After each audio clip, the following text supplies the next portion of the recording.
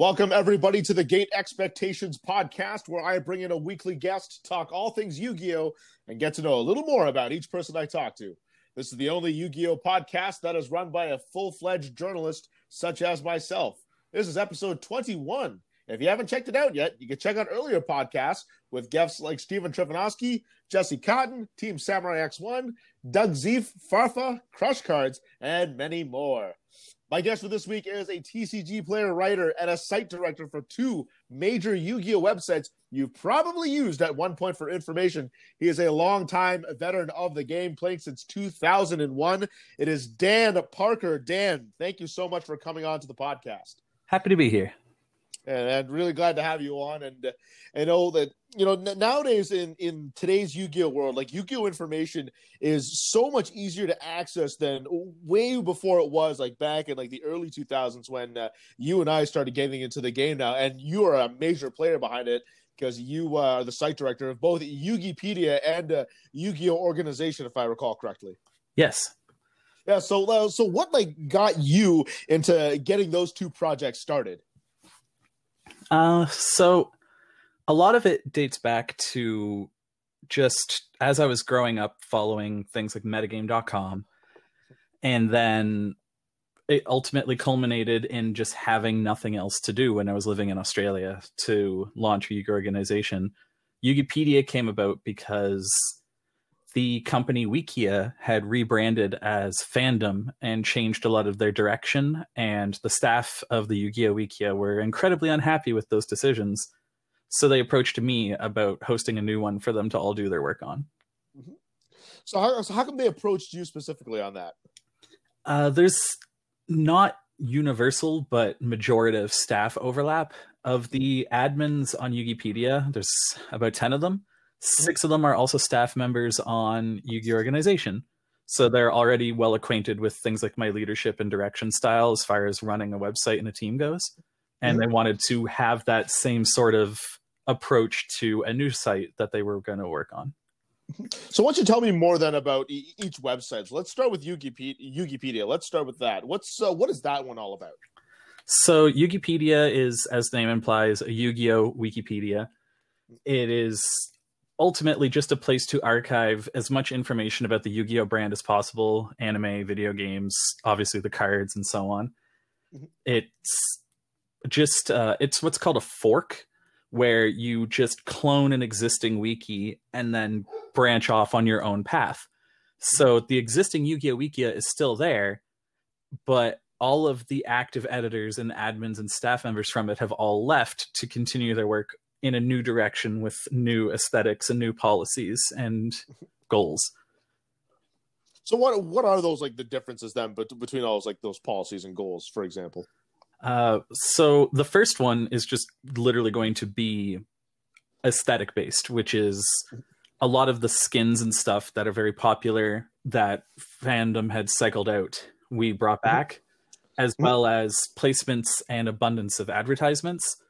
Fandom had gone so far as to steal YouTube videos from other Yu-Gi-Oh! Content creators like Cyberknight. Cyberknight did a box opening for the Legendary Dragon decks, and the Fandom company stole his video, muted it, and had one of their employees do their own voiceover, where all they do is read the opening paragraph of the Legendary Dragon decks article over the video.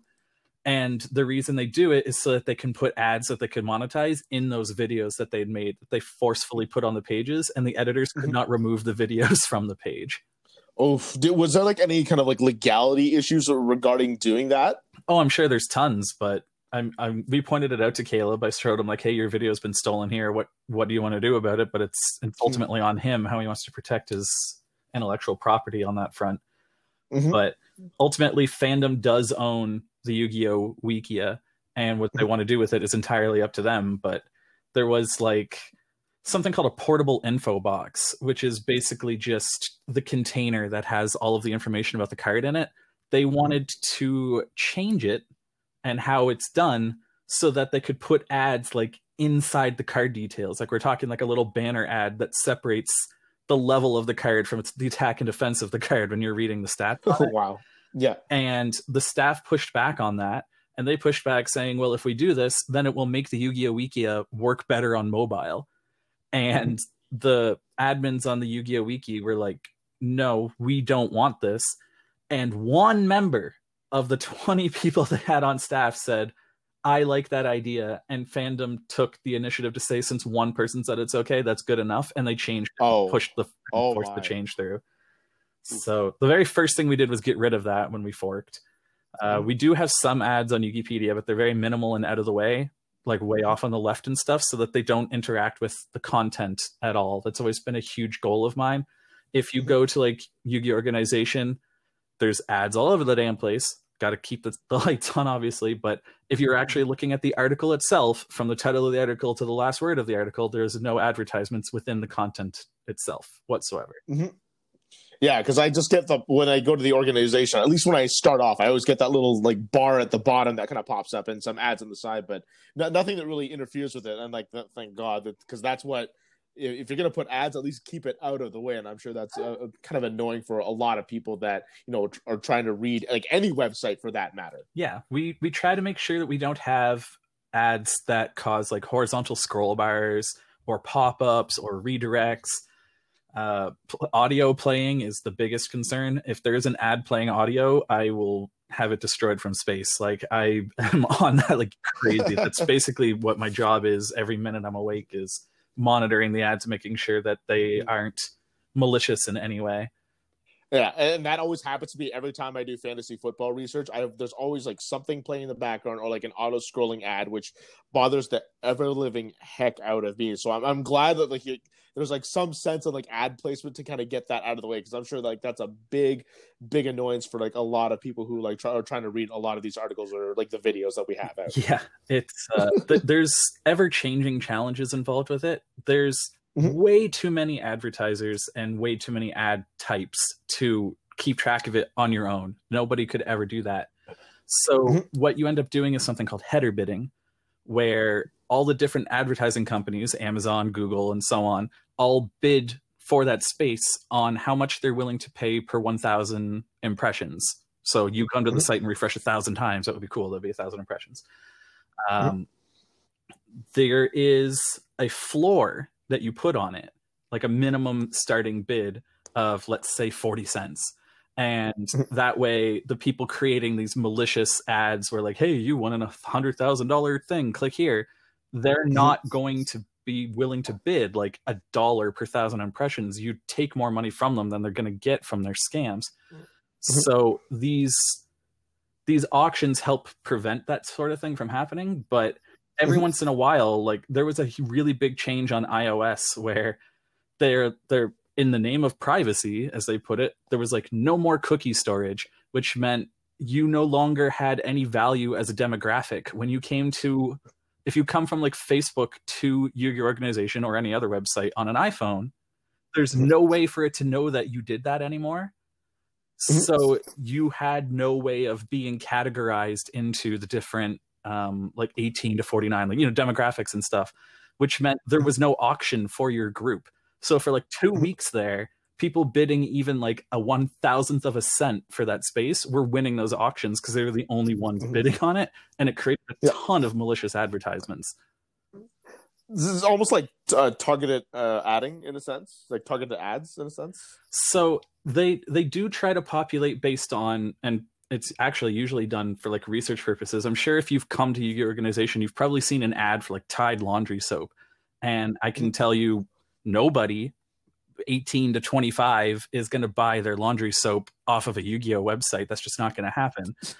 But the point of the ad being there is to prove that. They aren't putting the ad there to actually sell the soap. They're putting it there to prove that that demographic isn't interested in online purchasing of it, so they don't try and sell it on Amazon and stuff. So then what do you do then as a site director for Yugipedia, first of all?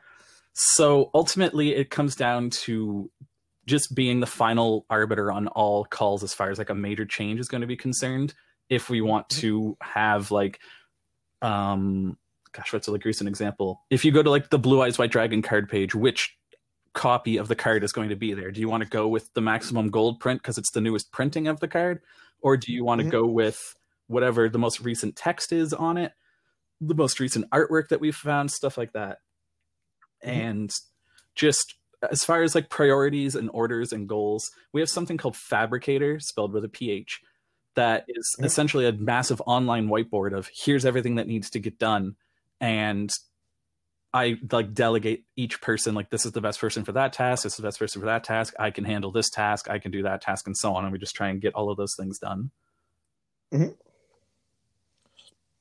So how do you like monitor the edits that happen, especially since like it's a PDF first of all, and that anybody could edit? Like, how do you monitor all that to make sure that all the information coming out is supposed to be like correct and accurate? So any change made at all will go at the very top of the list on the recent changes page of Yugipedia. You could, in theory, just leave that page open and refresh it all day, and you'd see every change made on the site, period. We have, as I mentioned, a huge staff of administrators who are constantly monitoring that. They even have bots that send them a little, almost like a little email saying, hey, somebody with only an IP address for a username just made an edit. You may want to go check it. The edits are also scored in size. So how many bytes the page has gained or decreased. And if there's a change of like minus 800 kilobytes or something, somebody went through and erased a bunch of paragraphs. And undoing that is as simple as clicking a single button, revert change, and everything goes away. If you want to actually edit a page, you have to sign it and give a reason why and cite the source of your change. And if you don't, then it gets flagged and doesn't go live unless an admin goes in and approves it. And then there's also certain pages that we protect. So if it's, for example, a new set, Blazing Vortex is coming soon, all of the card pages for that and all the texts on it are protected. The only one who can edit those are administrators who are logged in. And I'm assuming that you would be one of those administrators. Oh, yes. Yeah. Okay. So, I mean, how much work do you like actually like put into the Yugipedia site, considering first of all, Yu-Gi-Oh is a game that's like changing ever so constantly? So most of my work and attention goes to YGOrganization rather than Pedia, because the Pedia staff are so fluent and entrenched in what they're doing. And I wasn't myself an admin of the Yu-Gi-Oh Wikia. So a lot of like what they'd been doing for 12, 13 years before I came along, they're just continuing to do on the new platform, and I'm trusting them to continue to do that. So ultimately, I just, like, I'm in a Discord server for Yugipedia, and occasionally I'll get a tag in the staff chat, hey, Dan, blank broke, can you go take a look? Or, hey, Dan, we're trying to decide if we should make the default landing page for, let's say, Blue Eyes White Dragon again. Do you want it to go to like the anime page where it talks about the history of Blue Eyes and stuff, or do you want it to land on the card page when you just type Blue Eyes White Dragon into the search bar? What do you want the default ones to be? On Wikia, the anime was the biggest priority. On Yugipedia, the card game has a bigger priority. So, like, is there like a number of hours like a week that you would like kind of spend to just working on just Yugipedia? Not a whole lot. It's usually just as it comes up as far as Pedia is concerned. So probably like 10 to 15 a week. Okay. So you just kind of like a pop in, delegate, and just to kind of answer any calls that may come up that requires like your kind of like admission because of your status. Yeah. So then let's move over to YGOrganization then, because you said that's the one that you focus more on. So give me an overview of YGOrganization. I don't even know where you want to begin. There's so much. It's been the last 7 years of my life, and from 2016 until present, it's been my, well, not sole source of income because of Yugipedia now, but basically my full-time day job, so to speak. I do dedicate no less than 12 hours a day to it, and have every single day since 2014. Oof. Oh, good Lord. Yeah. Even like when I take trips to like Florida or Los Angeles and stuff, I've always got a laptop and a phone with me, and I am on it constantly, just always working on things, always talking to people. A lot of it is just sitting in the YGOrganization Discord server. It's not very intensive work, but it is constantly interacting with the community and making sure that things are up to date and that the site's working and that the ads aren't redirecting people and that each different like demographic and region is accounted for, that the pages are loading correctly in Kuwait. That was an interesting day to use like a specific example. The site just wasn't loading in Kuwait for some reason. It's just a constant amount of work of just making sure that like the site's working, that the articles are going out correctly, that there's nothing wrong with the site, that the plugins are up to date, coming up with new ideas and stuff. I run like a little classroom on the Discord server where I teach Yu-Gi-Oh to players who want to learn how to get better, whether it's just starting out or raising their level to like the YCS point where they can play in top events. And we have like a new deck list submission tool coming out that I've been working on for the last couple of weeks, where you can actually enter your deck and it'll go into a little database. And then we've got a bot finished that will scrape all of it and publish them all and keep track of like how many decks are running Effect Veiler and how often and stuff like that. Well, it's kind of similar to, because I believe Yu-Gi-Oh! Organization also did, or Yugipedia or something like that. One of the two. I think you did your own little app where you can like do your own deck building on your phone, and then you can kind of like do like test draw hands and kind of like so manually kind of play it out. That's actually a common misconception, but that's got nothing to do with me or us at all. Oh, really? Yeah. Okay. Yugipedia, the Android app, I think it is, maybe it's an iPhone app, the deck building app is made by someone who I have almost no affiliation with whatsoever. He just happened to use the name. We have discussed over email multiple times back and forth that like, yeah, I don't mind if you keep using the name for your app, and he doesn't care that I use the name for my website, and we just continue our lives as normal. But I have absolutely nothing to do with that app. Okay, because you would think so because they share the same name. So I'm glad you got that cleared up, because I always thought that was affiliated with you somehow, even though I knew that you never ever mentioned it ever. But I'm glad you told me that, because I thought it was involved with you. So now we know. And like I barely use that app too. I think I downloaded it once, but then I think I toggled with it once and then just stopped using it ever since then, and then I never used it. A lot of my friends use it. I'll be on like Discord and they'll just post a message, "Hey, check out this deck list I built on the Yugipedia deck builder app," and I'm just like, "Oh yeah, that's a thing that exists." I personally use either Dueling Book or the Yu-Gi-Oh card database to build a deck list when I want to share it. Yeah, and then now they have Neuron too, which is also another easy way to get that done too. And I've done a couple deck lists on there myself, and I love that app. I've used it, but I haven't built a deck on it yet. I like just taking pictures of cards and seeing what I can get away with. I'll like Google a card like Judge Man and pixelate it and see if it can figure it out and stuff. Yeah, that's fair. And I've done that once before, because I took like 2 infinite impermanences and I scanned them both, but one infinite impermanence was like glared in the light, so the phone couldn't recognize it, and I think it said it was just a weird random trap. I think it was like Crackdown, it called it, and called the impermanence like actually impermanence, or it said Cyber Dragon Infinity, something like that. It was just kind of funny to just to screw up with the phone to see if how well the app was going to be accurate. Yeah, I like that I can Google like a deck list or like see a deck list in a YouTube video or something, and the app can figure out what card it is from like the picture on the computer. Yeah, it's a really handy tool nowadays, and I was really anticipating like Neuron's release for it. So I hope that the deck list submission will also kind of provide like a really good tool for everybody who wants to use it. And I see it's already up on the website. So has it seen any success so far, or is it like too new to tell? Do you mean my deck list submission tool? Yes, the one that's on the Yu-Gi-Oh! Organization. So only like 5 people have used it so far. I haven't actually made a post saying that it's live. I'm just kind of seeing how many people can find it on their own without being told it's there. Oh, really? It's just like a soft experiment. But in the coming weeks, I will make a big post saying like what it is and how to use it, and we'll go from there.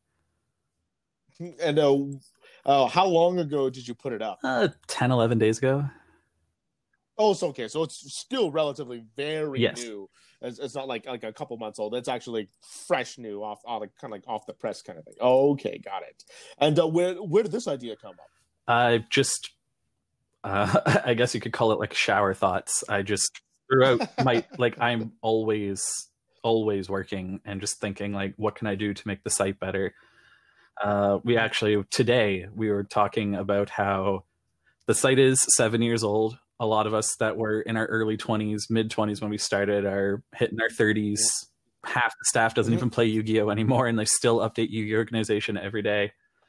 and it might just be time to like bring in like a new brass. We've got a few people in mind who are pretty active in a Discord server to bring them in as like new writers and new posters, and just kind of breathe in a new generation and retire the OG crowd. Yeah, because that's where we're starting to see now. Because I've talked to like so many like players of like the old guard, and now they told me that like we're a little bit too older now. Like we've got like other commitments that we have to do. Like we have like a wife, I have kids, and whatnot. So it kind of gets difficult, right? And like myself, I'm 33 years old. I'm kind of getting up there. I've got like a career now. I've got my girlfriend. I've got my other hobbies. So like I still love Yu-Gi-Oh. I still play it on a consistent basis, but it's that definitely couldn't spend as much time as I could now as I could before, and that's why like we're kind of starting to see this new guard come in now, which is kind of important, but it also brings like a fresh perspective on things too. It's like one of our guys, D Summon, he's got a wife and 2 kids now, and he's also running his own sister site called Beyond the Duel. So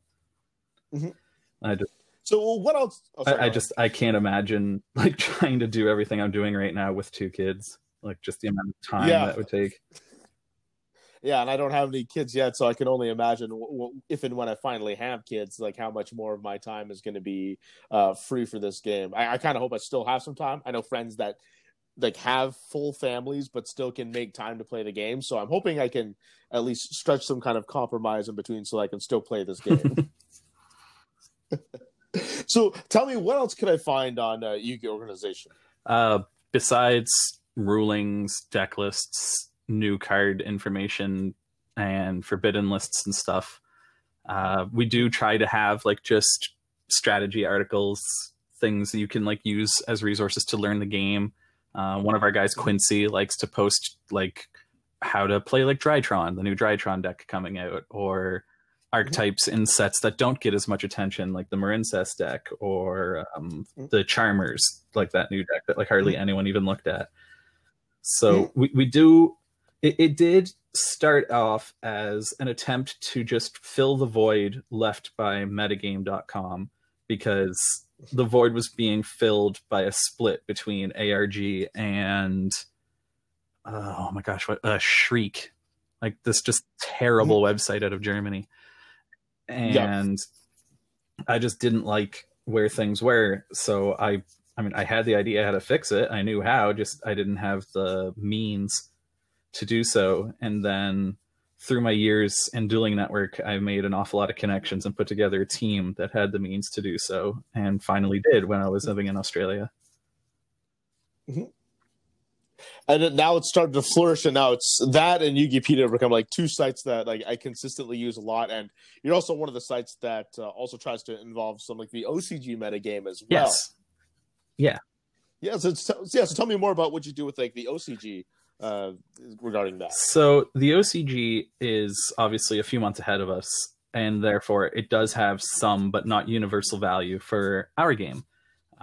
You do have to know how to split the difference between the two. For example, the OCG has max C legal, but we do try to catalog as many deck lists as we can find that we can vet and prove are real. And then when we know that they are, like when we trust the information, we publish them, we categorize them, and give people the information like, hey, 3 months from now, this is the type of thing you can expect the metagame to look like. You can see like virtual world being used in Japan before it gets used here and stuff. There's also the products, anime figurines and stuff, or even just like casual life in Japan for Yu-Gi-Oh, which is way bigger. It's absolutely crazy how big Yu-Gi-Oh is in Japan. They have like full-on Yu-Gi-Oh cafes there, like a Starbucks, but the staff dress up as Yu-Gi-Oh characters, and all the meals are like Blue Eyes White Bagel and stuff. Like, it's... Yeah, have you ever been? No, I've actually never been to Japan. It's on the list, but travel is very difficult. And the few times I get to, I usually prioritize going to a YCS or Nationals or something. Yeah, and I'm pretty sure that Japan is like pretty much on maybe like 90% of people's lists, if not more, because it's definitely on my list for sure. It's definitely a wonderful place, and I can't wait to go there if and when I ever get the chance to do so. Who knows when that's going to be? But of course, I would love to go to Japan myself. Yeah, we do actively catalog like the keychains, even the dinner menus from said restaurants and stuff. Like everything we can find, we do post on the website. I think the only like Yu-Gi-Oh related object I can think of that we didn't put on Yugi Organization was those speed duel demo decks that I revealed like last week, and I still put those on Yugipedia because that does archive literally everything. Yeah, that's true. And so what merit would there be for somebody who's in the TCG to kind of look over at the OCG stuff that you guys would post on Yu-Gi-Oh! Organization? Depends on their goals, I suppose, but obviously there's a lot you can do in regards to saving money. You want to build like the Armed Dragon deck after Blazing Vortex. It sure would have helped to get your like Armed Dragon level 10s 3 weeks ago for half the price they are now. You technically could use it to make a lot of money, but I prefer to look at it as a way of saving yourself money before the secondary market bubbles out of control and you can't get the cards that you need. Like the Zodiac monsters, for example, when they revealed Divine Arsenal, AA Zeus, Sky Thunder, or whatever. Yeah, just stuff like that. Like knowing the cards early will help you save your wallet tremendously. So, in other words, can it also be used as like a good research tool? Would you say? Yeah, absolutely. You can learn like what to expect from certain matchups. The Virtual World deck using True King of All Calamities, you can be aware of that before actually having to face that deck even once in person. I mean, that was a great example of that because I know that's like, I forget what the event was that happened offhand. I think it was like a luxury gaming tournament, that championship that happened, and Virtual Worlds won it, and that blew me out of the water because I'm like, I don't know what this deck does. Like, I can't believe I didn't even know this deck was even competitive or anything. Because, admittedly, like I'm very poor in doing OCG research, so I'm a step behind on everybody who does. So when I saw that deck, I thought, okay, I didn't realize this deck was good. It was actually fantastic, and then finally learned what it did. And as you said, like a great example of researching the OCG is just getting ahead on the decks. And then we saw that there were a lot of people were representing that tournament with Virtual Worlds, which is kind of like almost like the odds-on favorite to win the event just because of that. And that kind of stuff can kind of catch people off guard, like myself, if I don't ever like look into it. So I can definitely understand why you're putting up the OCG stuff, because it's a lot more vital than people think. It's kind of like, it's almost like kind of looking to like a crystal ball and kind of seeing the future in a sense, because Japan's ahead of us by a couple months. And oh boy, I'm very glad I have my Virtual World deck right now, so I don't have to like pay. I don't have to pay out of my wallet now to get it. I finally got everything, and I barely had to touch my wallet, if that. So I'm finally like swiping away. I was able to pick up my Himes, the Virtual World Ultra Rare, for $4 each, and now they're like 25. Yeah. The Lulus, yeah, 25 Canadian for people who are. It was also 4 Canadian though. 25 Canadian. Yeah, I think I spent about $15 US for a playset of every single card with Virtual World in its name. Oh, nice. Oof, jeez. But you finally got the deck now. Right? All good. I think so. I might be missing like some stupid spell or trap, like everyone's playing 3 tactics and I only have 2 or something like that. I don't know. I have over 200,000 cards. It's impossible to keep track of what I do and don't have anymore. Okay, that's fair. I was gonna say, like, how heavily invested are you into the game right now? It's definitely a problem. I had a bookcase that I sold to a guy over in Hamilton, Ontario for $25,000, and that was about 15,000 cards I sent him. Oh wow! And I still, like I said, I have hundreds of thousands of cards left. It's honestly incredible, and I've recently started sorting them, but it's a long way coming. I found my Gaia charger from Astral Pack just last night, so I did already have one of those, which goes in the Virtual World deck, I suppose. Yeah. But I can't, for the life of me, find a Heretic Seal of Heavenly Spheres if I want to play the Dragon Link deck. And I know I own that card. I probably own 3 or 4, but I can't find it anywhere. Oof. It's kind of like a blessing and a curse to own so many cards, because that's your curse right there, is that you think you have it, but where is it? So how about you on like the competitive scene, if at all? Because and we'll say this before the whole pandemic situation So happened. it was certainly a lot more before the pandemic situation. Wow. The pandemic hit everywhere but here. I don't want to say we didn't get it, but relative to most people, it basically may as well not even have happened. In my entire province, we have less than 100 cases. Even today, during this second wave, we were at 0 cases for the entirety of July, August, September, and October. So our stores were open, locals were running, everything was fine for months. But people were still very hesitant to show up. Like the locals still only had like 5 or 6 people in them. Can you remind everybody where you're from, first of all? So I'm in Nova Scotia, Canada, just over on the East Coast. I'm an entire hour ahead of New York as far as like time of day is concerned. I'm super far east. But yeah, going into the pandemic, I had picked up 3 of every card from Secret Slayers. So I had like Adamancipator Researchers and Eldrick the Golden Lords, and I was getting ready to buckle down for the upcoming WCQs and stuff, and obviously all of that didn't happen, and all the YCS events got canceled, and it took a lot of the wind out of my sails. So I haven't taken it seriously, but before the pandemic, I was firing on all cylinders. I usually play on Dueling Book under secret accounts, hidden names and stuff, so that people don't know who I am, especially like my students and stuff like that. I just don't want to put up or deal with it. I've been active on either Dueling Book or Dueling Network since 2012, pretty much every day. Obviously locals. Regionals are a little tougher. I head judge all the regionals in Nova Scotia, so I don't really get to play in them that often. So I have to get my invites from OTS championships at my store. And then Nationals has this tendency to be in Nashville, Tennessee or Fort Worth, Texas. And it's like a $3,000 plane ticket if I want to go. And that ignores accommodations and food and my deck and everything else. So don't really get to go to too many of those. I did get to go to Pittsburgh. That was a really good time. I had probably the least fortunate event of my entire life in Pittsburgh, if I'm completely honest with you.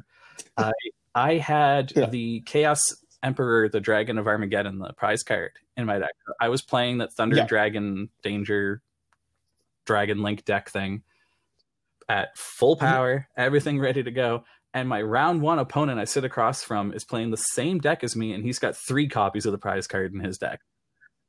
Oh my! 2,500 people in the room, and like 6 of us have this card, and this guy's got 3 of them sitting across from me.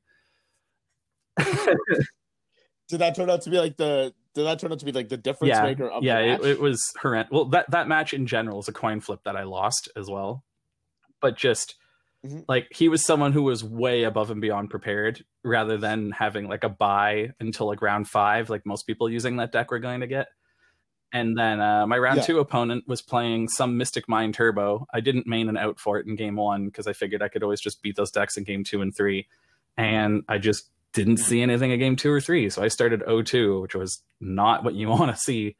And then I lost in time to an Orcust player later in the day. So I had a really unfortunate event. Yeah, it's really deflating to start 0-2 and then go on for the rest of the day. Even though that you can still somehow like squeak in, but you've got to be like perfect, like all the way through to even get a shot. You can't hiccup anymore the rest of the event if you start 0-2. Yeah. It's a fun little fact for you, like for everyone out here. I've only 0-2 once ever in my illustrious like 17-year career playing this game, and I'm talking about like a regional or higher. I did it at the WCQ. I think it was in Pittsburgh itself, but that was when it was it was Monarchs, BA, and Cosmo. It was that format, and I lost like the first 2, but then I stormed back, and I think I won like my next 3 or 4, but then finally got like eliminated after my 3rd loss. I'm like, okay, that's my day. But still, that was probably one of the most horrendous events I've ever played. That's like Nationals, because I never go 0-2, and I always tell myself, just don't go 0-2, don't go 0-2 drop. Like I get so many people that say, oh yeah, I went 0-2 drop. I'm like, And I always had that pride. I'm like, I never have gone 0-2. I'm so happy. And then when that day hit, I'm like, well, there goes that. I'm I've had my share of unfortunate events. I mean, I've been playing the game for 2 decades. I've got every kind of event you can imagine. But like, I've had events where I've just been hard cheated twice, and I didn't top. Like, I was X2, but I didn't top, and my 2 losses were both to just flagrant cheats. I had one guy. He asked me what my card did. I can't remember which one it was. I activated some spell, and he's like, can I read that? So he picked up my card and looked at it, and then he put it back down in a different zone and flipped up his infinite impermanence across from the card after he put it back down.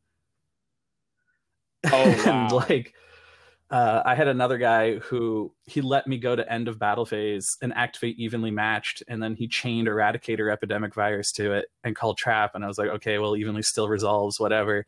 And he called a judge, and he was like, no, I'm trying to activate my Eradicator at the start of battle phase. And just like that was in the same event. Like, just not great times for anyone involved. That was YCS Niagara, the most recent one of those. Those 2 happened to me there. Okay, yep. Just like I played in a YCS Toronto in like 2015 with a Yang Zing deck, and I started off 5-0 and 10-0 in duels. Like, I had a perfect event going, beat Necroz, Shadow, Necroz, Burning Abyss. But the deck has absolutely no answer whatsoever to Ritual Beasts. Don't have one. And who cares? There's only going to be like 8 or 9 people playing Ritual Beast. It's not even a good deck. And of course, my round 6 and 7 opponent are back-to-back Ritual Beast players that just slaughter me. And I don't. I don't top. And probably the worst event for me I've ever had was YCS London 2018 or maybe 2019. One of the 2 of them. The one with the Danger Dark World FTK that like Jeff Jones was using he used it at Niagara, and then the London was like the subsequent month. I went to London with the knowledge that Summon Sorceress was not legal there, and therefore Jeff Jones's FTK doesn't work, so I did not build to play against it.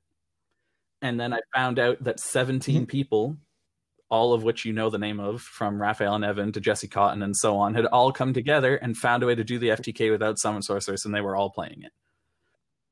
And I had absolutely nothing in my main side or extra to deal with it. And I found that out at about round 4, and I dropped with a 4-0 record. Because it was Comic-Con. YCS London is MCM Comic-Con. It's literally like being at San Diego Comic-Con, but in London. It's the second biggest one in the world. So why am I going to sit here so that I can get into Top Cut and get FTK'd when I can go enjoy friggin' Comic-Con? So I just dropped with a 4-0 record, which is the worst thing I've ever done. I'll have to know I did that for the rest of my life. But it was, of the 17 of them that had the deck, 16 of 17 of them ended up in the top 32, and the 17th one was Jesse Cotton, who finished 33rd. No. Oh, right. Okay, yeah, I remember that event. Oh my god. Even if I was 4-0, like I knew it was anything could be looming. I still go because 4-0s are like could be few far in between for me. Even though I've gone 4-0 like many times at many like high premier events, it's just I just can't do it. I just can't do it because that's what I traveled for the event for. But I mean, was there something that you did at that Comic-Con that made that worth it?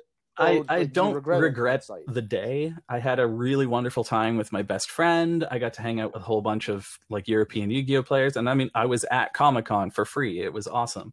So I have no regrets as a human being for dropping. As a player, I regret not gaining the experience of playing 6 more rounds in Europe against high-level competition. I probably cost myself a lot of personal growth and gain as a player there, but I traded it for non-Yu-Gi-Oh benefits. So it's like, what did you do? Well, the Nintendo booth was really awesome. We got to play like a couple upcoming Nintendo games early for the Switch. Honestly, I don't remember which ones. I think Smash Bros was one of them. I got to play a bunch of that. Oh, okay. Well, that's understandable because that's very popular. I'll play it, but it's not like it's not like I didn't still get to like go back to the YCS and enter some side events. We got to play like those giant duels with the cards that are like the size of me. I won one of those. I got a Shining Victory those pack games. and pulled a Ghost Reaper, which was kind of cool. So it's like a first ed European Ghost Reaper, which was honestly my answer to the stupid FTK in the first place. I was just gonna Ghost Reaper Fireball Dragon and be done with it, but I didn't play them that day, so weird.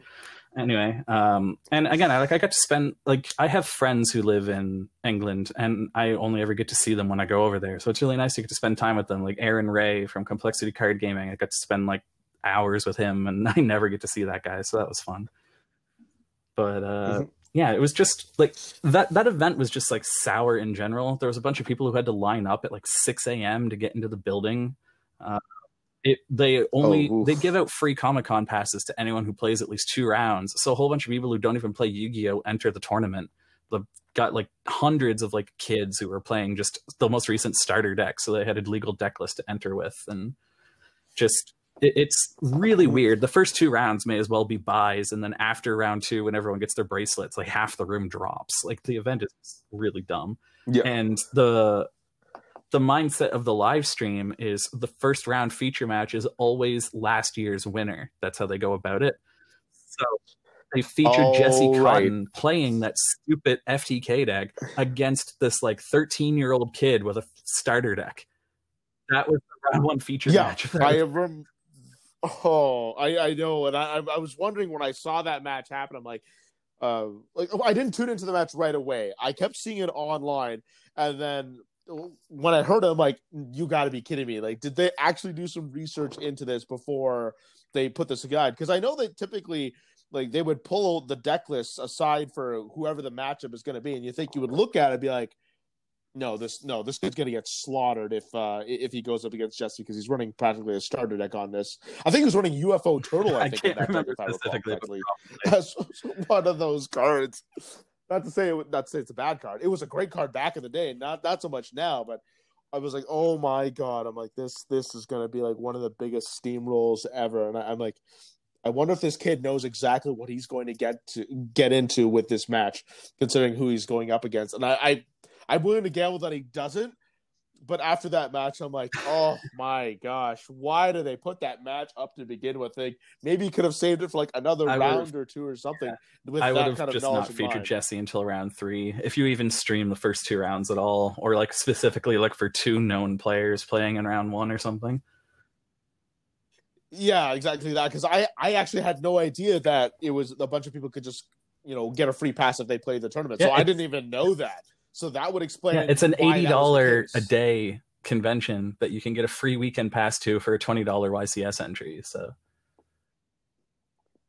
yeah, pick your poison. In other words, yeah, maybe not pick your poison, but like the choice is pretty obvious.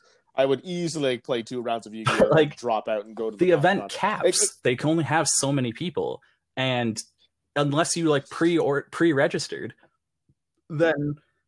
Oh, I think like less than 100 people got to register day of for the event because of how many people pre-register and get those passes.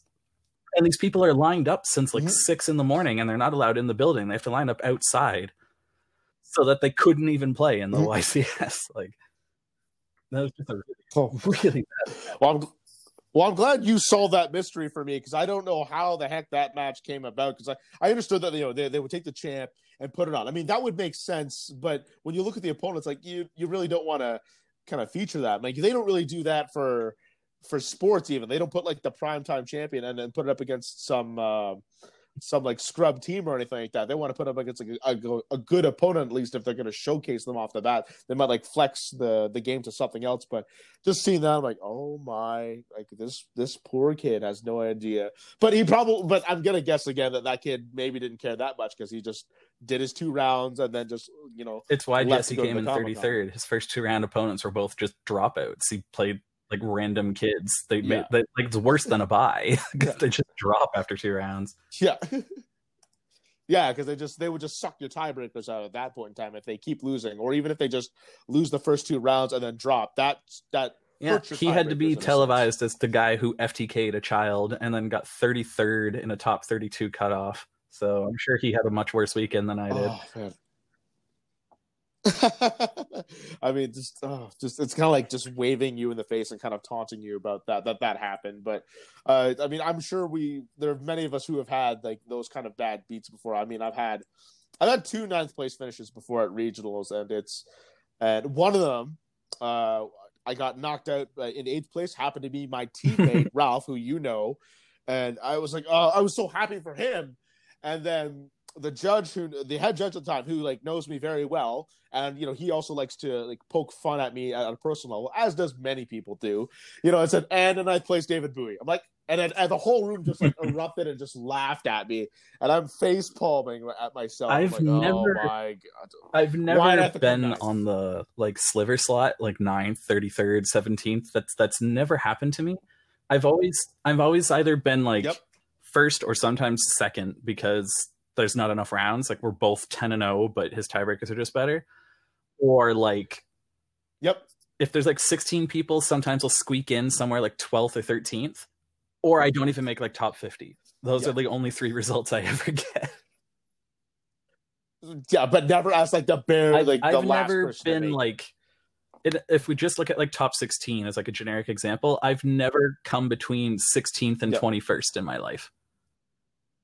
It's always complete clean, safely in, or not even close. Like I'll finish like X4 that day. Yeah. Oh, I couldn't even. Jeez, I've had it several times where that happened, and I haven't topped to YCS until I think it was like 9 years competitively playing.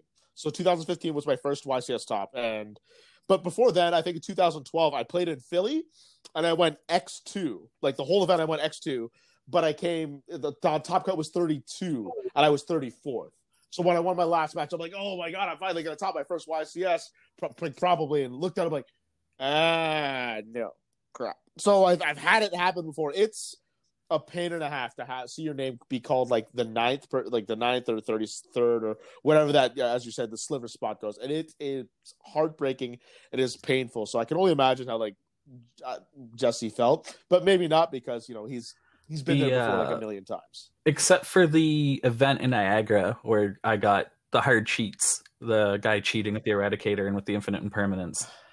I haven't actually lost a match at a regional or YCS event since 2015 outside of end of match procedures. Mm-hmm. I've always lost like game 3 at a time to, I'm just going to summon Sky Striker Kaina. And it's like, okay, cool. I lost round 3 of some event to Aaron Furman. He was playing Thunder Dragons. They called time in the round, and he's got a UDS belt, so we were over in the VIP area, and we didn't start for like 5 minutes after everybody else. So when they called time in the round, they were basically just telling us, you guys have 5 minutes left in your round when they did that. And he just managed to slow everything down a little bit, and then side deck for game 3 with like 2 minutes left on the clock, and he's going first, and he's like, I'm just gonna Gustav Max you, man. Like, we may as well not even play game 3. And I was like, well, yeah, this is a great feeling, because I absolutely can win this matchup. You're playing Thunder Dragons, but it is what it is. Like that's, and it's been like that since like the time rule changes in a big way. Like UDS in Vegas, I lost in time 3 different times to like Trick Stars and stuff. Like it keeps happening. So I need to figure out a way to close my matches out quicker, is my blind spot as a player right now. What is your opinion of like the current time rule that we with the have? Knowledge that Pokemon's end of match procedure is pencils down? They don't even get to finish like the attack they just declared. I know it could certainly be worse. I do heavily prefer the old way, but I also understand that where judges are now paid hourly, events do need to get over on time. They can't have these like day 1 ending at 1 a.m. crap anymore. So, I mean, if it was just a complete vacuum and the only thing was like end of match procedures, I would prefer the old way. But I would definitely prefer the judges are getting paid than the old end of match procedures. Like the way things are currently now as a whole, I prefer, because more good is being done than bad. Mhm. And that was my personal opinion on the matter. On it was why they decided to shorten the time because like the change of judges being paid from like product to money. So like Konami thought of it as a way to like, okay, well, this is how we're going to save money. Is just take away like the time of the length of a tournament by killing time.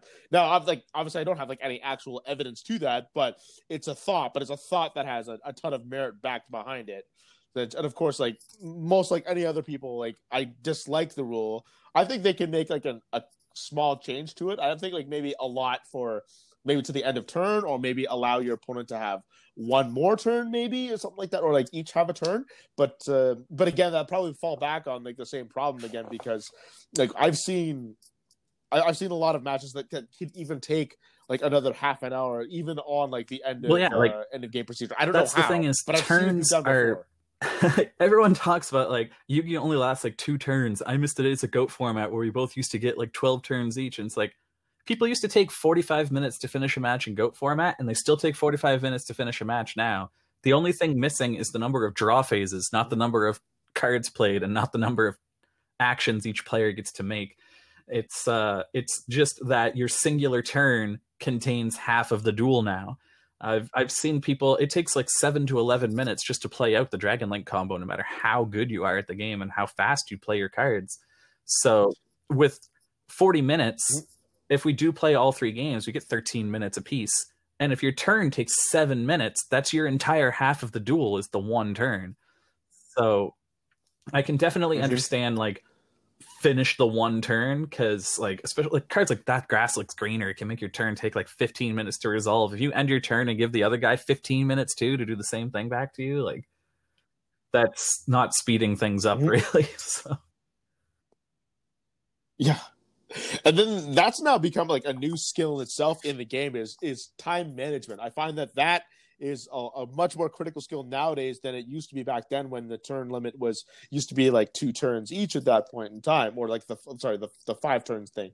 And there'll be many times where if I see the clock at about maybe like 5 minutes or something like that, and I won game 1, and I'm like, all right, I'm probably going to lose this game, I'll let my opponent kind of play it out until about maybe like the 3-minute mark, scoop, and then take my time, and then like tell them, okay, you're gonna go first or whatnot, and then maybe get a quick turn in afterwards, so I get the first battle phase, and it won't take me that long to get it. It's like that kind of thing. Like is starting to be like a real skill that a lot of players like maybe not have recognized that they've had to do at the World Championships. They have these little green and red cards. When you use a search effect, they flip the card over and turn it red, and it means that they're not allowed to draw until shuffling the deck, and they get to play out their whole turn without shuffling, and then shuffle their deck and flip the card over when they're done. So if they're not sitting there shuffling and searching and taking a lot of time, if that events should move to like everyone doing that, like they should just give those cards out with pre-registration or something,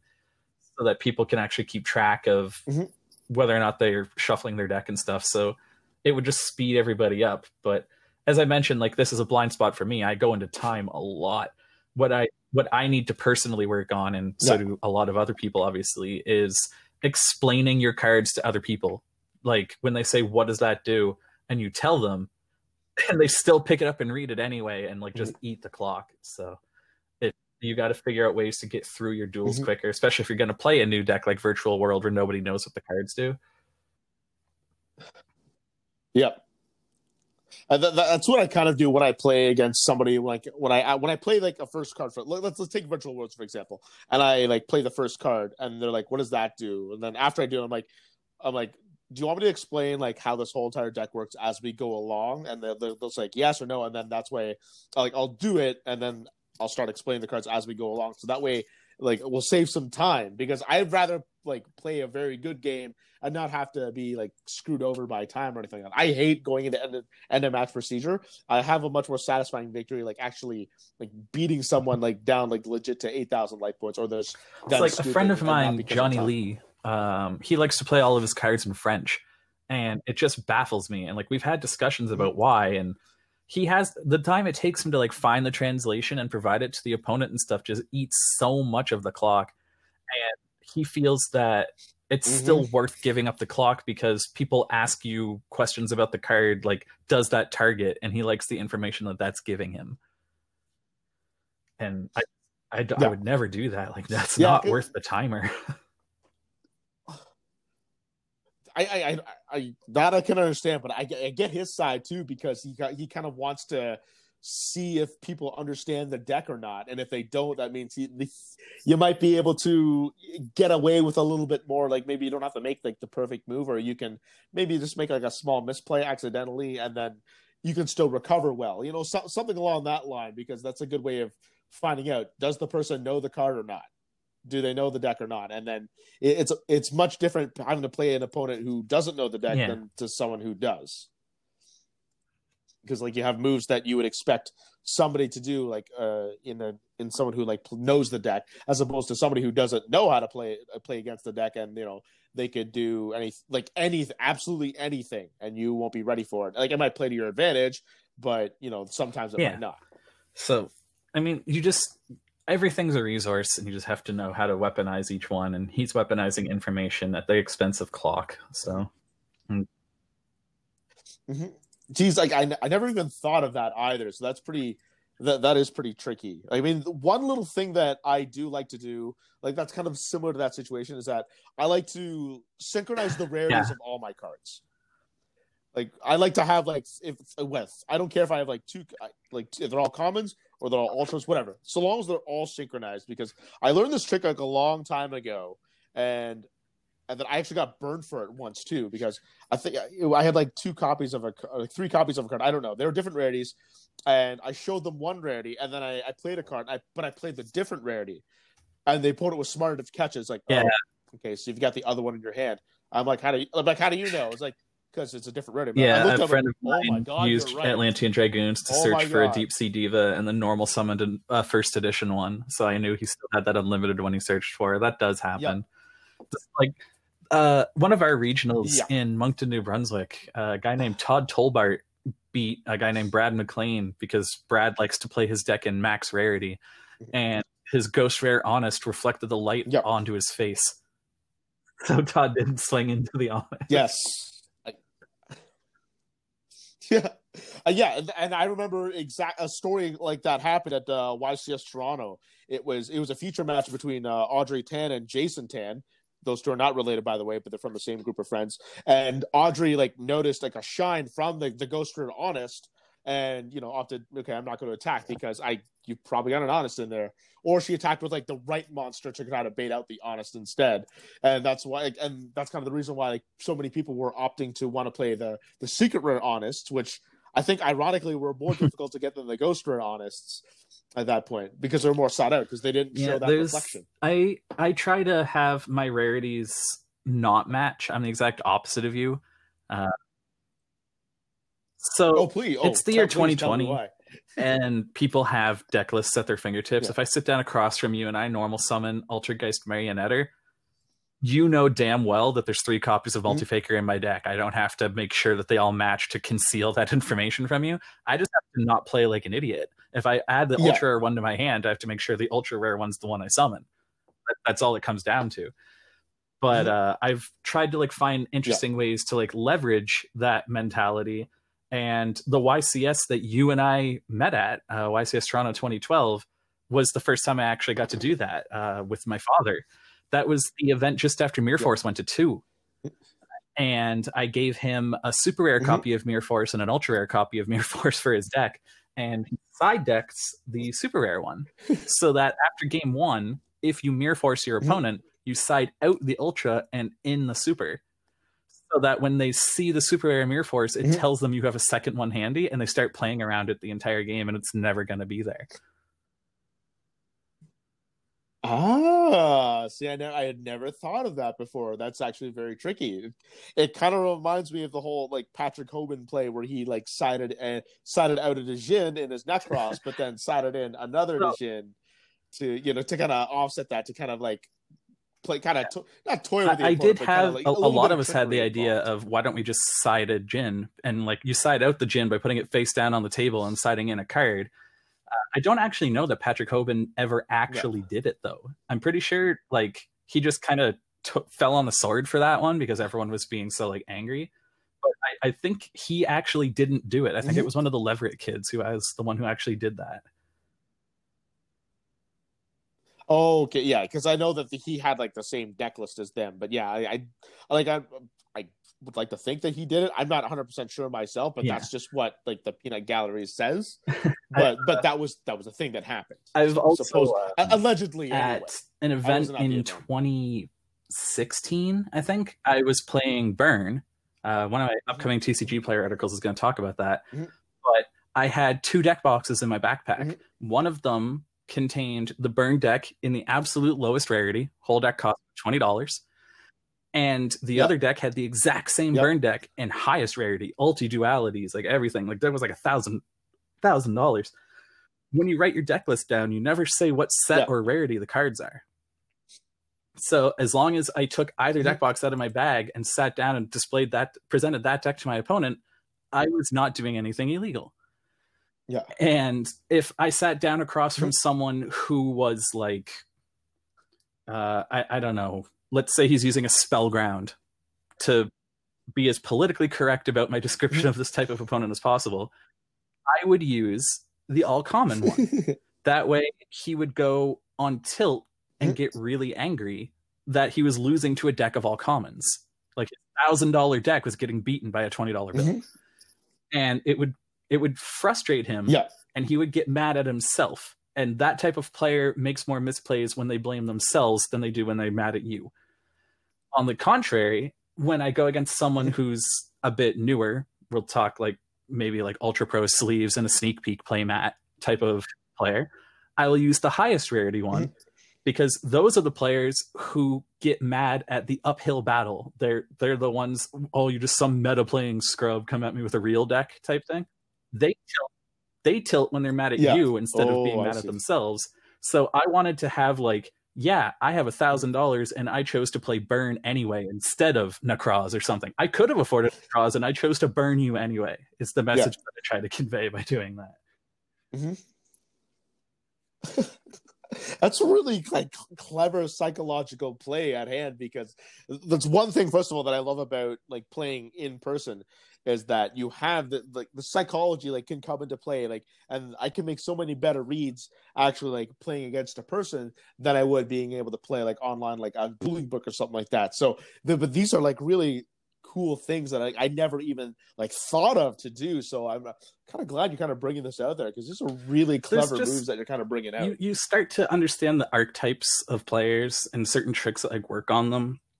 Like again, that same type of player from the most recent example, just call out his face downs. Every time he sets a back row, just be like, oh, that's Bottomless Chapel. Because if you're right, he'll freak out and go on tilt. And if you're wrong, he'll just underestimate you and assume that, like, when you go to, like, MST his card that, oh, he thought this was bottomless, so he's just stupid. And just, like, you can turn matches you have absolutely no business winning into wins because you can mess with your opponent. You can play them instead of... You can play against the person instead of their deck. Yeah, and that definitely happens, too. Like, I've had an example where I've had an opponent search like Raikou with Charge of the Light Brigade, and then I tracked that Raikou in their hand. Like, I looked at him in their hand, and they didn't set that monster. They set something else. I'm like, okay, that's okay. It's not the Raikou. It's not it's something. So I thought I was like maybe it was like Necro. I thought it was like maybe Necro Gardner or something like that. It wasn't Raikou. And so I swung into it full well thinking it's not a Raikou. Sure enough, it was, and it popped my monster. I'm like, oh my god! And like I tracked his hand too, and then sure enough, the next card he set was another Raikou. I'm like, okay, there's that Raikou that screwed up that was supposed to like quote unquote like mess up my first play, but now it screws up my actual play, and I'm like, oh, and like I fell into it, and it just absolutely crushed me, and I know it's little things like that. It's those little psychology back games in that can, format. Like, I was playing that Quick Draw Dandy Warrior deck that Jeff won Edison with, and I played the Charge of the Light Brigade with the 3 Raikous. And turn 1 of the finals of a Moncton Regional, I played Charge of the Light Brigade and milled 3 Raikous. It's all without effect. Oh my gosh! Oh my gosh!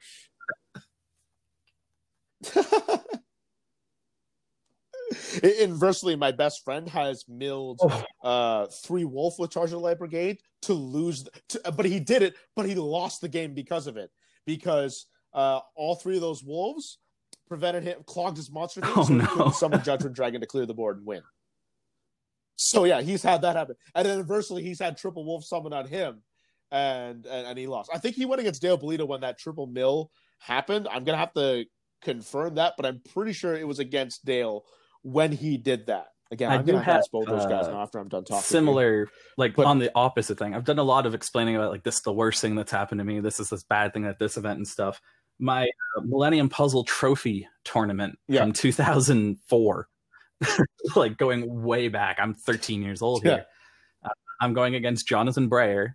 The winner of the tournament gets, like, every province and state got these, like, Millennium Puzzle trophies, right?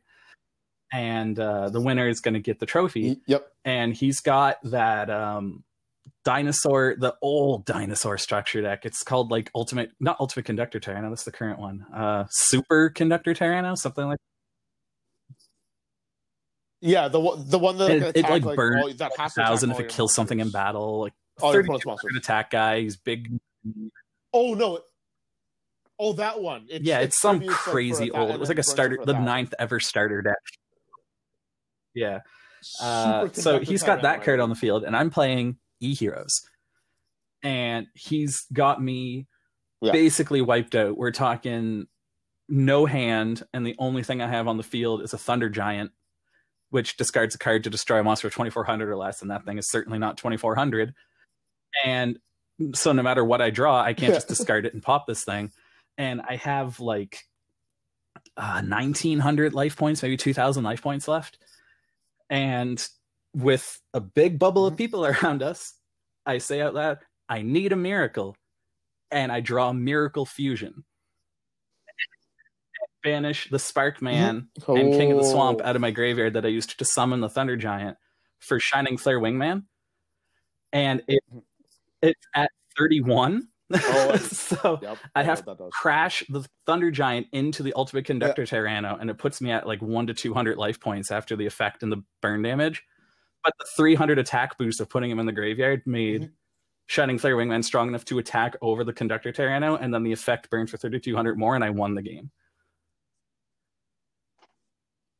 Oh wow, that's a huge move. So just to continue along this line, I'll just go like one little quick story and then be done with it. I had someone pinned up against the board, and this was like a Monarch format, but Dark Worlds were also out.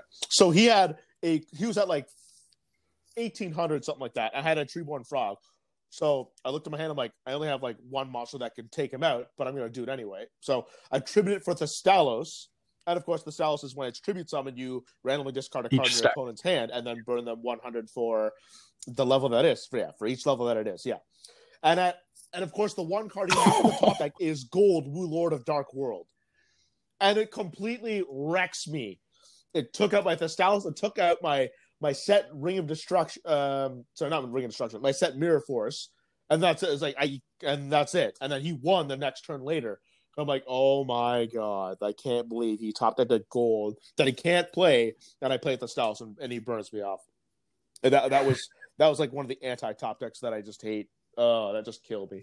But there's also like one other little trick that I kind of do like implement today, but like my trick is like unfounded. It's just maybe placebo at best. But I used to never like pimp my cards ever. Like I don't care for like rarity. So long as it's a synchronized, that's what I care for.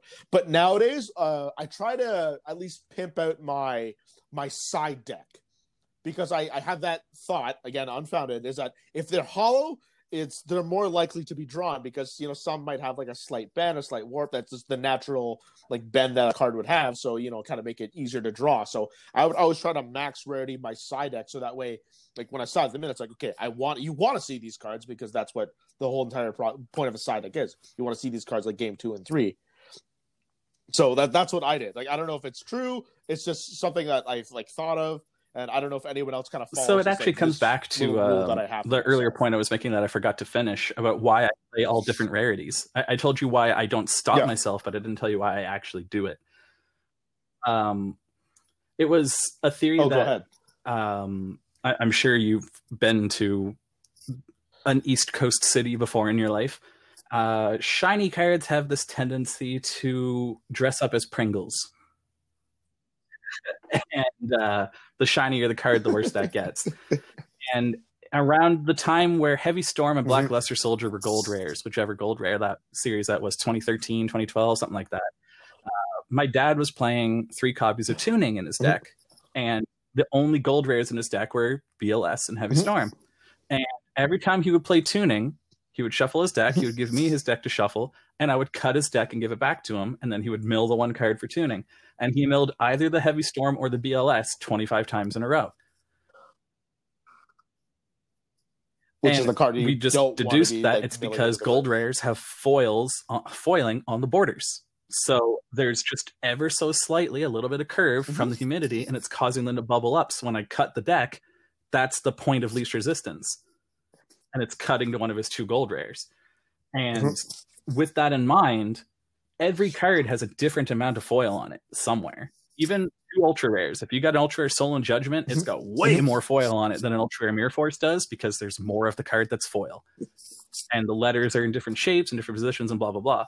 So how much humidity your deck is going to reluctantly absorb throughout the lifespan of it, living in your house and in their locals and stuff, it's going to have a microscopic amount of bendage to it, 0.02 degrees or something. But the Soul and Judgment's not going to have as much of a curve as the Mirror Force is going to have, even though it's ever so slight. So the idea being that my Starfoil personal spoofing and my Super Rare personal spoofing are going to have different amounts of curvature to them means they won't pocket together. And it means that they're not going to clog and get stuck together. I don't want to draw 2 of the same card ever. It doesn't matter what it is. I want my 5-card hand to have 5 different cards. And if all my cards have unmatching rarities, then they also have unmatching curves to them, and they don't create little pockets that they get stuck in each other because they have identical curving. You know, that reminds me of the Hobby League parallel rares that the Upper Deck used to print way back in the day, because I don't know how many times I've had people ask, are hobby cards legal? Are parallel rail cards legal? Yeah, they're legal, but of course the catch is, you know, are they like bent enough to like warrant like marking in any sense or not? Because if they do that, then it could be considered marking. But at the same time, if they somehow don't, then they're perfectly legal. And I've had so many disputes about that, especially at the YCS the Shonen Jump Championship, the 75th one in Edison. I had this one guy who kept sharking me every single time, tried to call a judge to try to get me in trouble because I played with parallel rare cards back in the day, and just did every single dirty trick in the book to try to get me to lose, like by some technicality. Thankfully, it didn't work, and I just plowed him 2-0, thank God. But still, it's like those parallel rare cards. Like I used parallel rare Kaiku the Ghost Destroyers in 2013 in my spellbook deck, but the Starlight rares today have similar problems, and the maximum gold rares in the new maximum gold set are really bad for it. Like those things are bending really bad. So do you think that people would actually like use that kind of specific rarity to? No, I don't want to say like for cheat because they're trying to cheat or anything, but at least have that probability of like. I think that if you're going to try and cheat, there's easier and less subtle ways to go about it, and that the people who are accidentally benefiting from it are unintentionally benefiting from it, just as a generality. I know that like Max Reynolds got in a lot of trouble for his Starlight Rare Lightning Storms at the start of the year. Yeah, that was like the Lightning Storm was the first main deck Starlight Rare that people actually bothered to use. There was always like the Wind Charmer and Appaloosa up until that point, IP Masquerena and stuff. Yeah, but like but Appaloosa and like the bends and like the extra deck cards aren't quite as prevalent. Like you wouldn't really penalize it so much for he had 3 marked cards in his deck, and they were just Lightning Storms. And I don't believe for a second that Max Reynolds is a cheater. I don't think that at all. So it is what it is. Like he got taken aside by a judge, and like the Starlight rares are just dangerous to use. You got to be really careful with that sort of thing. There was back in Australia a kid, he had one of those double deck boxes, the 5Ds ones with the magnet lid, and he had a common Monster Reborn in the right deck box because he was playing the Hobby League one in his deck in the left half. And when they deck checked him, they're like, "What happened?" And he's like, "Well, I wasn't sure if my Hobby League Monster Reborn was legal or not, so I brought this common one to swap out if the judges told me I'm not allowed to do it." And unfortunately, his deck box contained 2 Monster Reborns, so he ended up getting penalized. Yeah, because the judges will ping you on that if you have cards in your deck that aren't supposed to be that aren't registered in your deck list in there, even though there's just like a gag card, a gimmick card, or anything like that, or like some sort of like spirit card for yourself. Like you can't have that at all.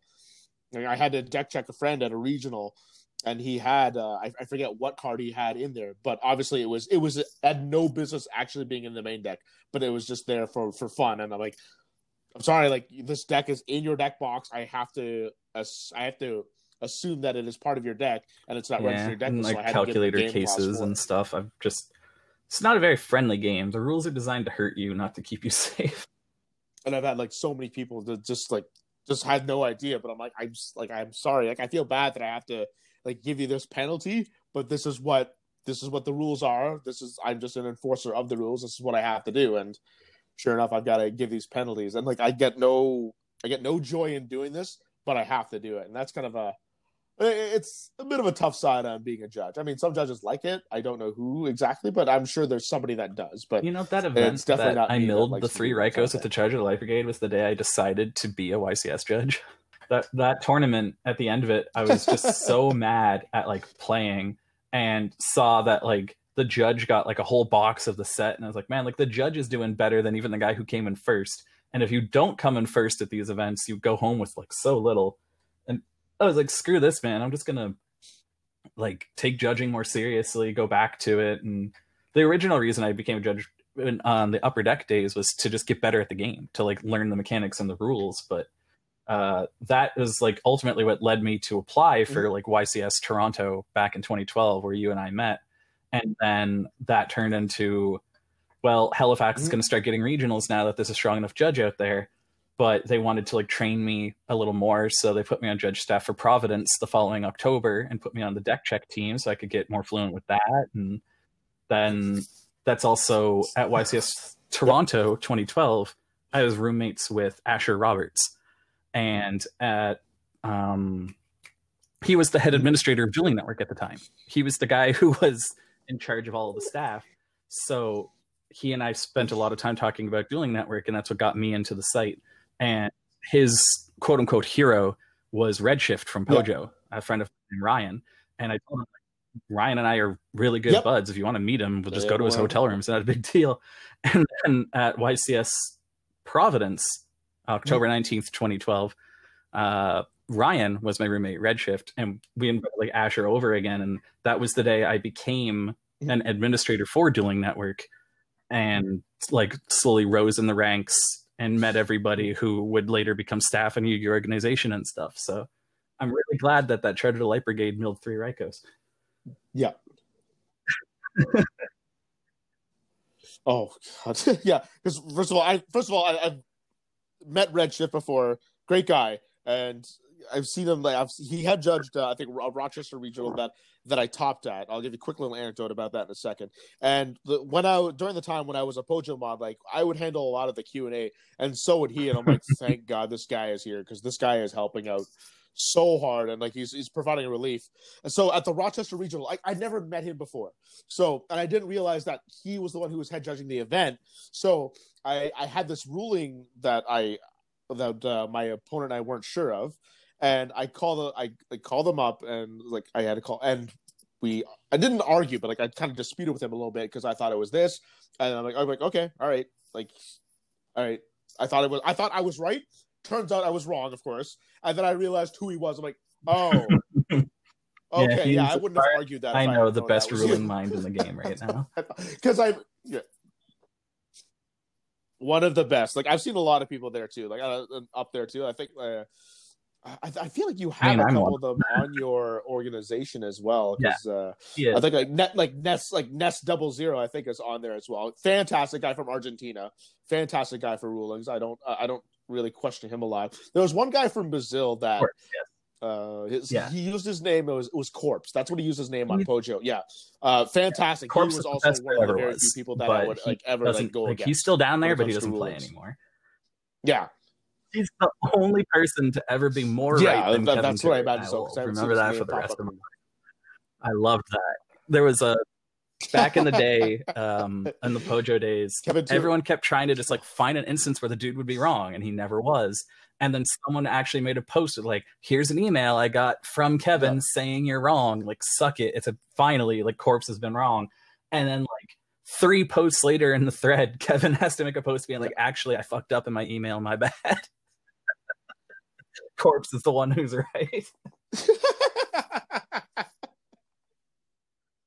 He's too good. Yeah, I haven't heard from him in a long time, so I don't know what happened to him. But I know, I assumed he wasn't playing the game anymore just because his name wasn't there. But like I knew, like Ness 00 was there, and Redshift was there too. Like I know that those guys I can definitely trust. So like there's some like good names out there you can trust, and that was kind of my role as well. I wasn't as good as them, but I would call myself at least fairly reliable because the Q&A was one of the sub forums that I would monitor heavily when I was modding on Pojo. So like, and rulings was like one of my things because I started judging in 2007 is when I started judging, and then I've judged ever since then. But I've been like an on and off consistently because I'm still like a competitive player at heart. But usually when I judge, it's either they just really are in dire need of judge staff, or I'm like, I don't like this format and I'm just gonna duck out and let you guys handle it. Or if I just don't have a deck to play, then I'll judge. But I've had my opportunities to head judge and whatnot, and like I have fun doing it, and I'll still continue to be a judge from now until then. But I'm still a competitive player at heart, and like I'd rather be a champion than head judge. I was the guy who answered every thread in adjudication conflagration, like the ninja, the fast answerer, the guy who's always right, from like 2011 through 2013 until, as I mentioned, I joined Dueling Network's head staff, and I trained a guy named Alex Gravely, anti-TCB. He's actually also a member of the organization.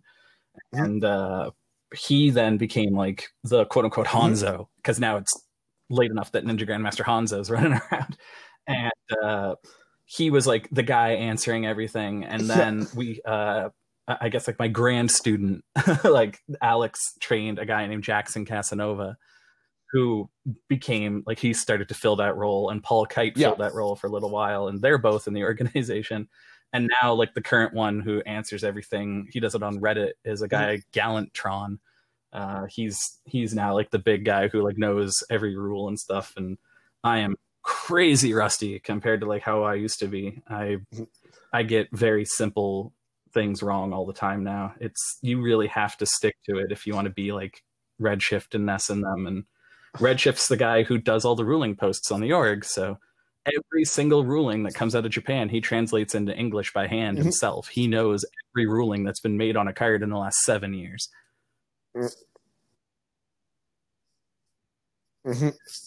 Yeah, I agree with you on that. Like I've been on a bit of a decline with rulings myself, just like even though like I judge my locals a lot, but I haven't like stayed in tune to like Q&A and rulings like I used to, just because ever since like problem solving card text came out, it kind of diluted the need to like have all these like additional rulings. Because I remember like way back when you'd be able to search up a card, and then they'd always have like this long list of rulings that you would have just as a reference. But you really don't have that so much anymore because when Konami printed out this problem solving card text, that kind of supposed to dilute the need for that. But yet we still get a whole lot of questions wondering like, does this or what happens? And I kind of miss having that, that little handy dandy like maybe like app or any kind of website that would have that kind of ruling out there. If like, you go to db.yugiorganization.com, we have an online ruling database for every card ruling, and it's viewable offline if you need it on your phone at a YCS or something.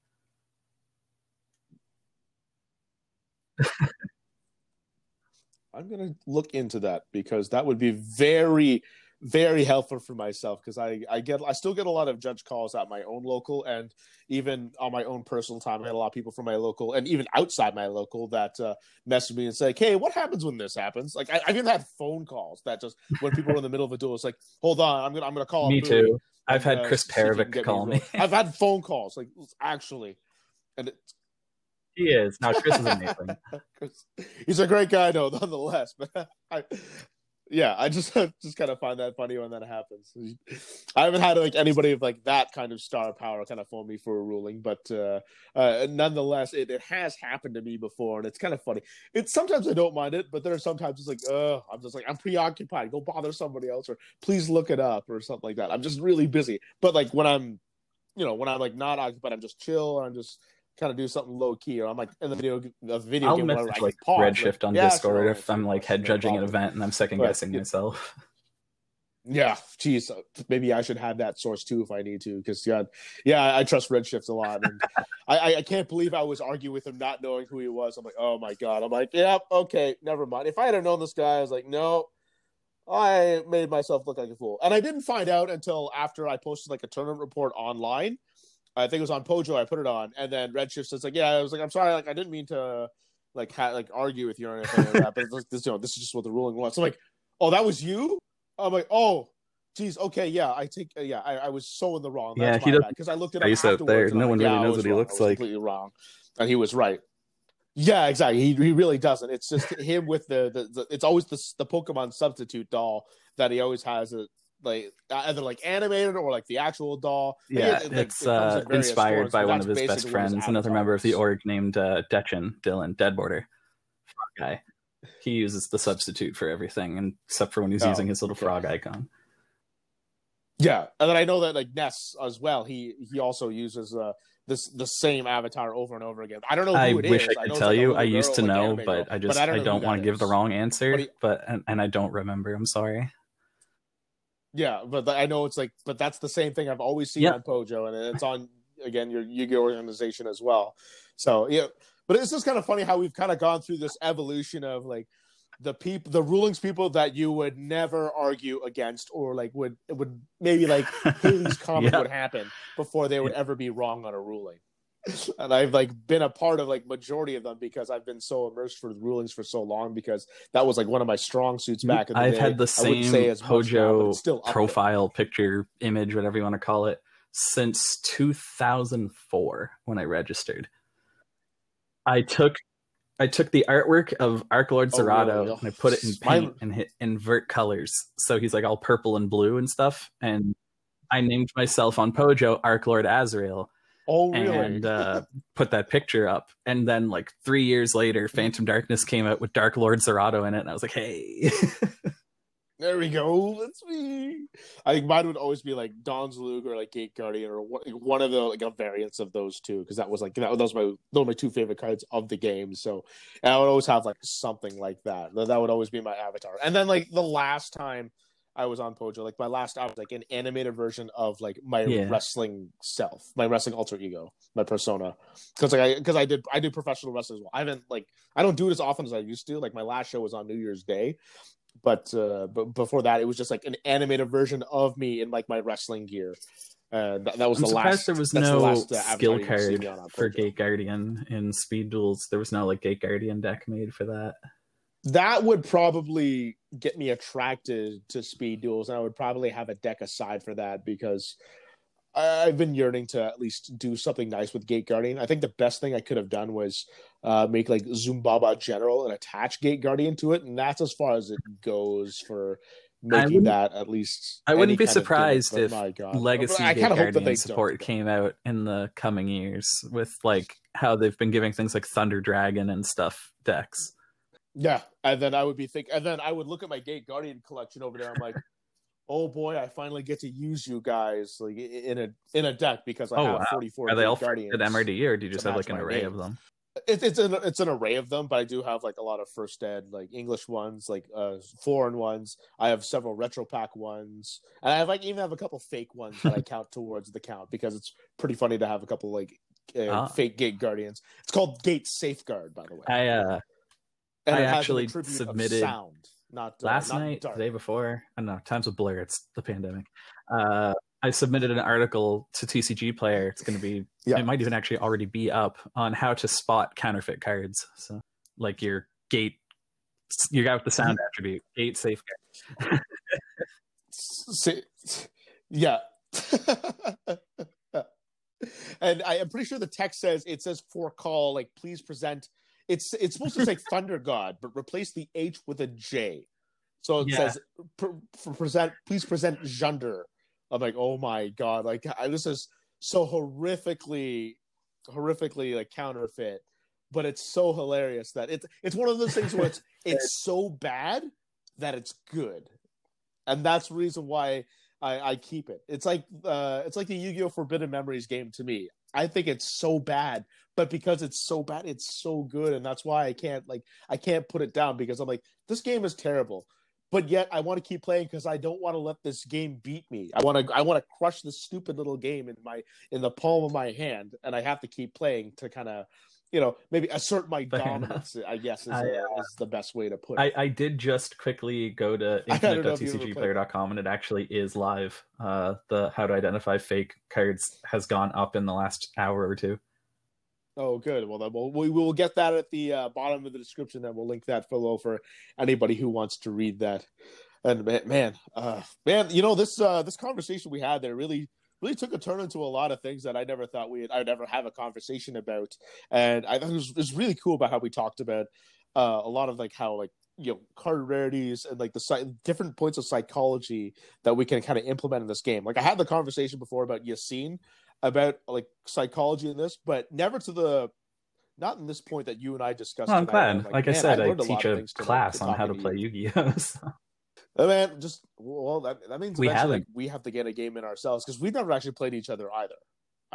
We haven't. I played Yassine like 3 times, but I've never played you before. So I really want to play with you, like in real life, and just see what kind of psychology that we can kind of extract out of each other, and see if we can.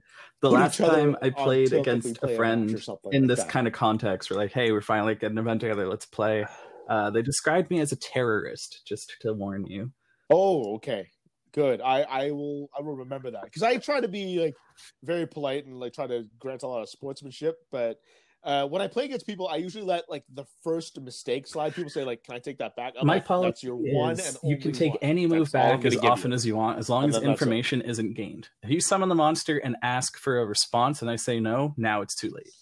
If you Yeah, of course. Yeah, because that point, it's like card play. Some people will be like, I'll play the card, and then it'd be like, can I take that back? I'm like, yeah, okay. I'll let you take that one back. Just like if they put like a field spell, for example. As long as they haven't like asked for a response yet or anything, I'm usually okay. If they like Monster Reborn and they bring back something and they go, wait, no, actually I want to bring back that instead, I'm like, yeah, go ahead. Like if I didn't have like a trap set or something, I would rather play against you at your best anyway, just because you're like, or like not, you want to have like 2 more seconds to think about your play. Like, that's fine. Yeah, it's kind of like baiting for that Monster Reborn example. You could be like baiting out a DD Crow, for example, just as like a way of like kind of gaining information. It's like, oh, they're not going to do that. Okay, maybe they don't have DD Crow. Okay, then like, so wait, so I changed my mind. I guess go with this card. Yeah, that I can agree on for that point. But again, like my example, for example, if they like play a card where like it doesn't do anything yet, and like it's okay to take back with nothing gained, then yeah, I would let them take it back. And I completely get what you're saying. At the end of the day, it's a game. And like, even if you're at a YCS, you're playing for like what, like a $500 Yu-Gi-Oh card. Like, it's not worth. Like, it's a full weekend. Like, especially if like you include a Friday, like 72 hours for $500. Like, play a different game. go learn Magic or poker or something if you want to like lose sleep over. Oh my god, this like one guy like screwed me or whatever. Like, it's a card game. It's meant for children. Like, get over yourself. Yeah.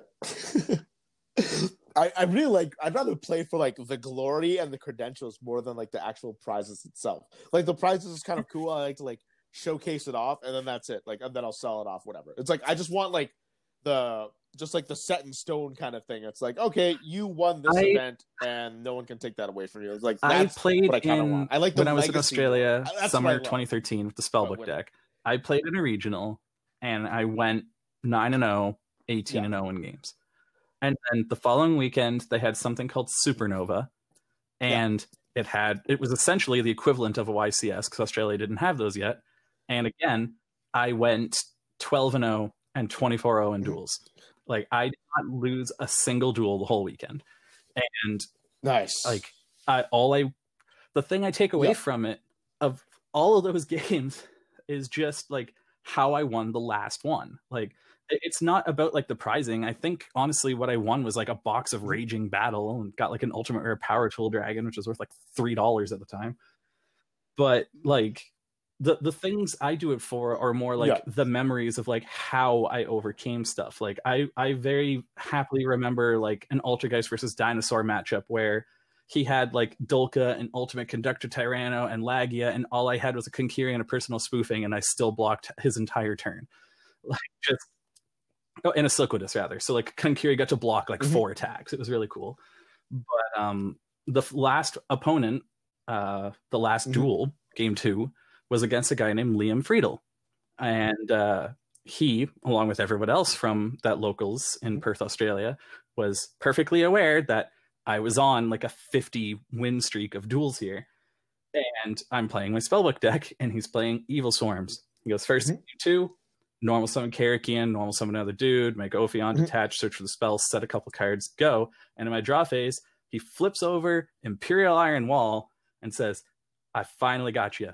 It's over. Like, I've ended your streak. He's so proud of himself. He's super happy. Everything is great. And I'm looking at my hand, and I have Spellbook of Fate and High Priestess of Prophecy, and like I can't banish any cards. Like, what am I supposed to do here? And my 6th card is Monster Reborn. And Monster Reborn is Evil Swarm Karakian. It's a 1600 attack spellcaster. And I play Spellbook of Power and give it an extra 1,000 attack points and beat it. Oh my god. So, like, it's not the prize that I play for, it's the moments like that. And you can only get those type of things against good players. If you just sit there playing as 3-year-old kids and win 1,000 games in a row, good for you. It's just the experiences are what it's about.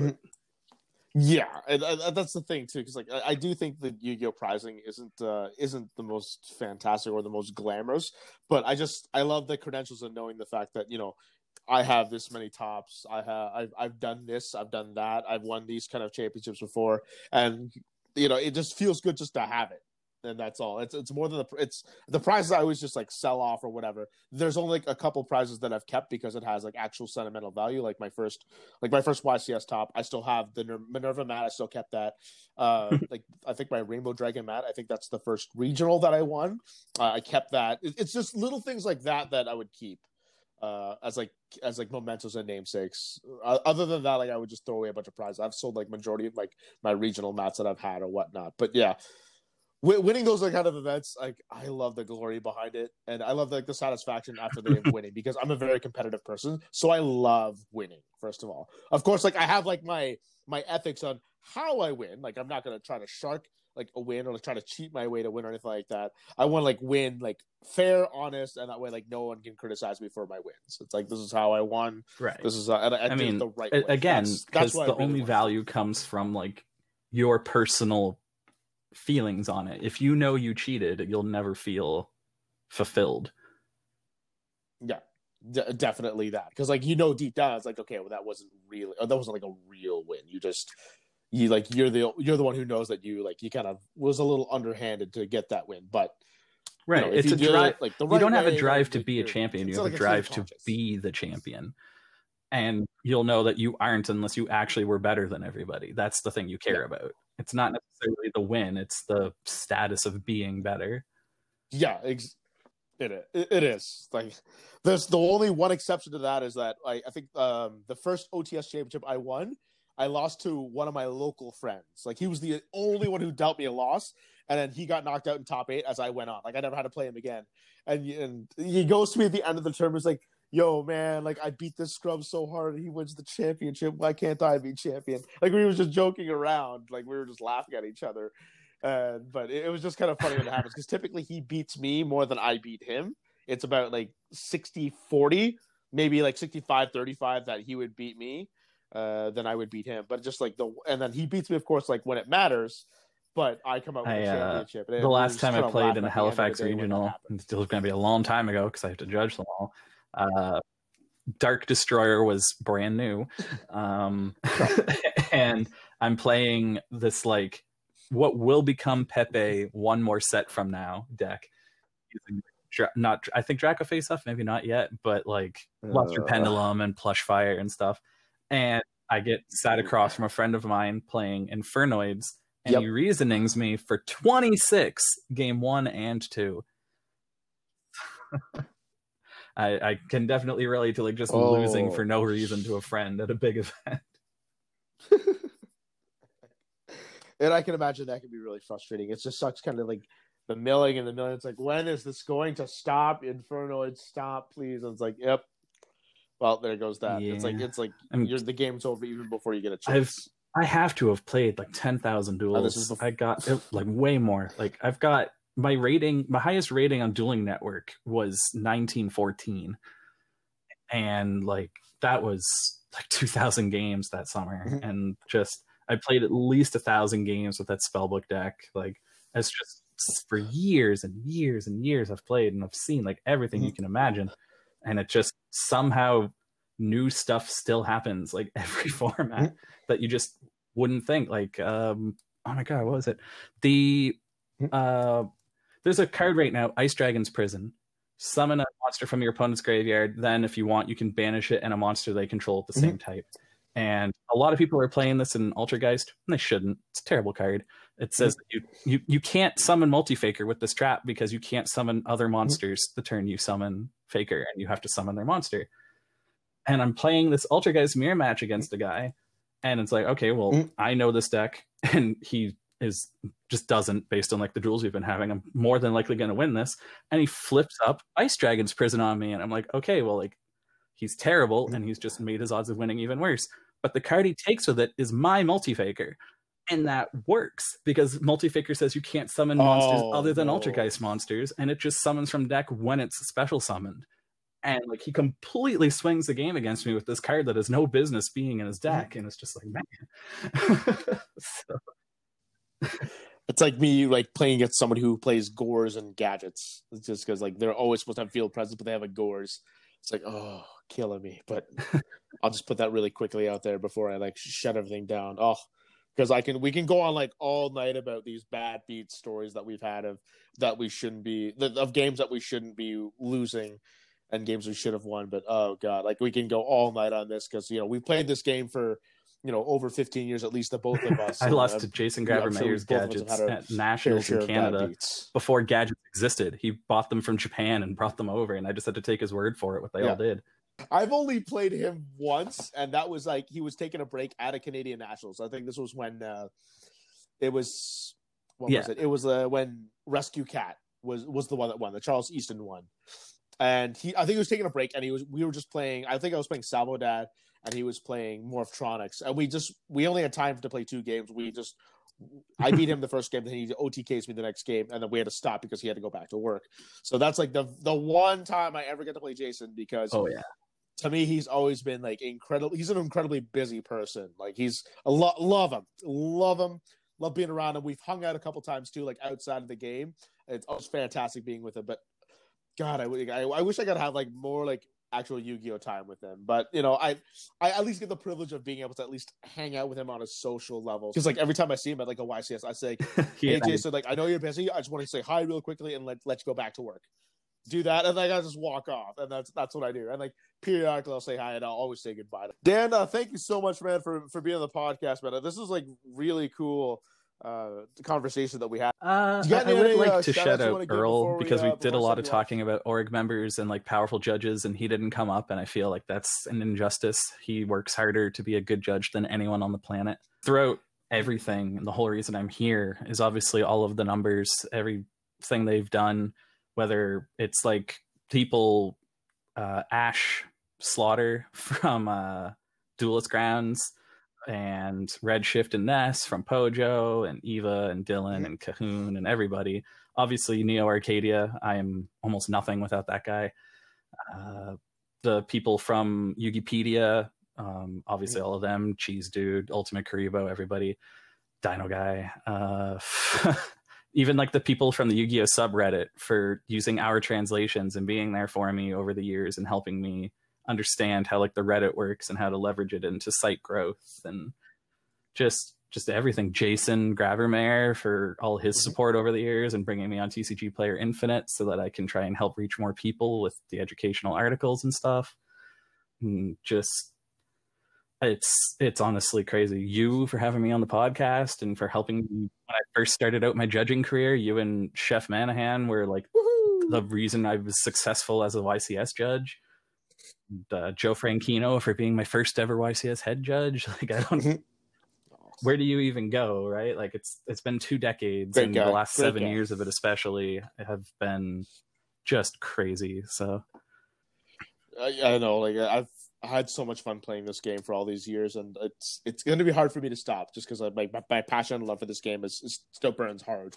And even though I don't have that much time anymore to play this game as much as I'd like to, like it's still there. And shout out to Jeremy Thibault, Sharpman, for being the guy I milled the 3 Raikos against, because that's the domino that launched my Yugi organization career, apparently. It's just funny how something sparks from something else that you would never even think of. Dan, thank you again so much for coming on. Don't forget to like and subscribe. For more information, check out the Gate Expectations podcast on YouTube, Facebook, Patreon, Twitter, and Spotify.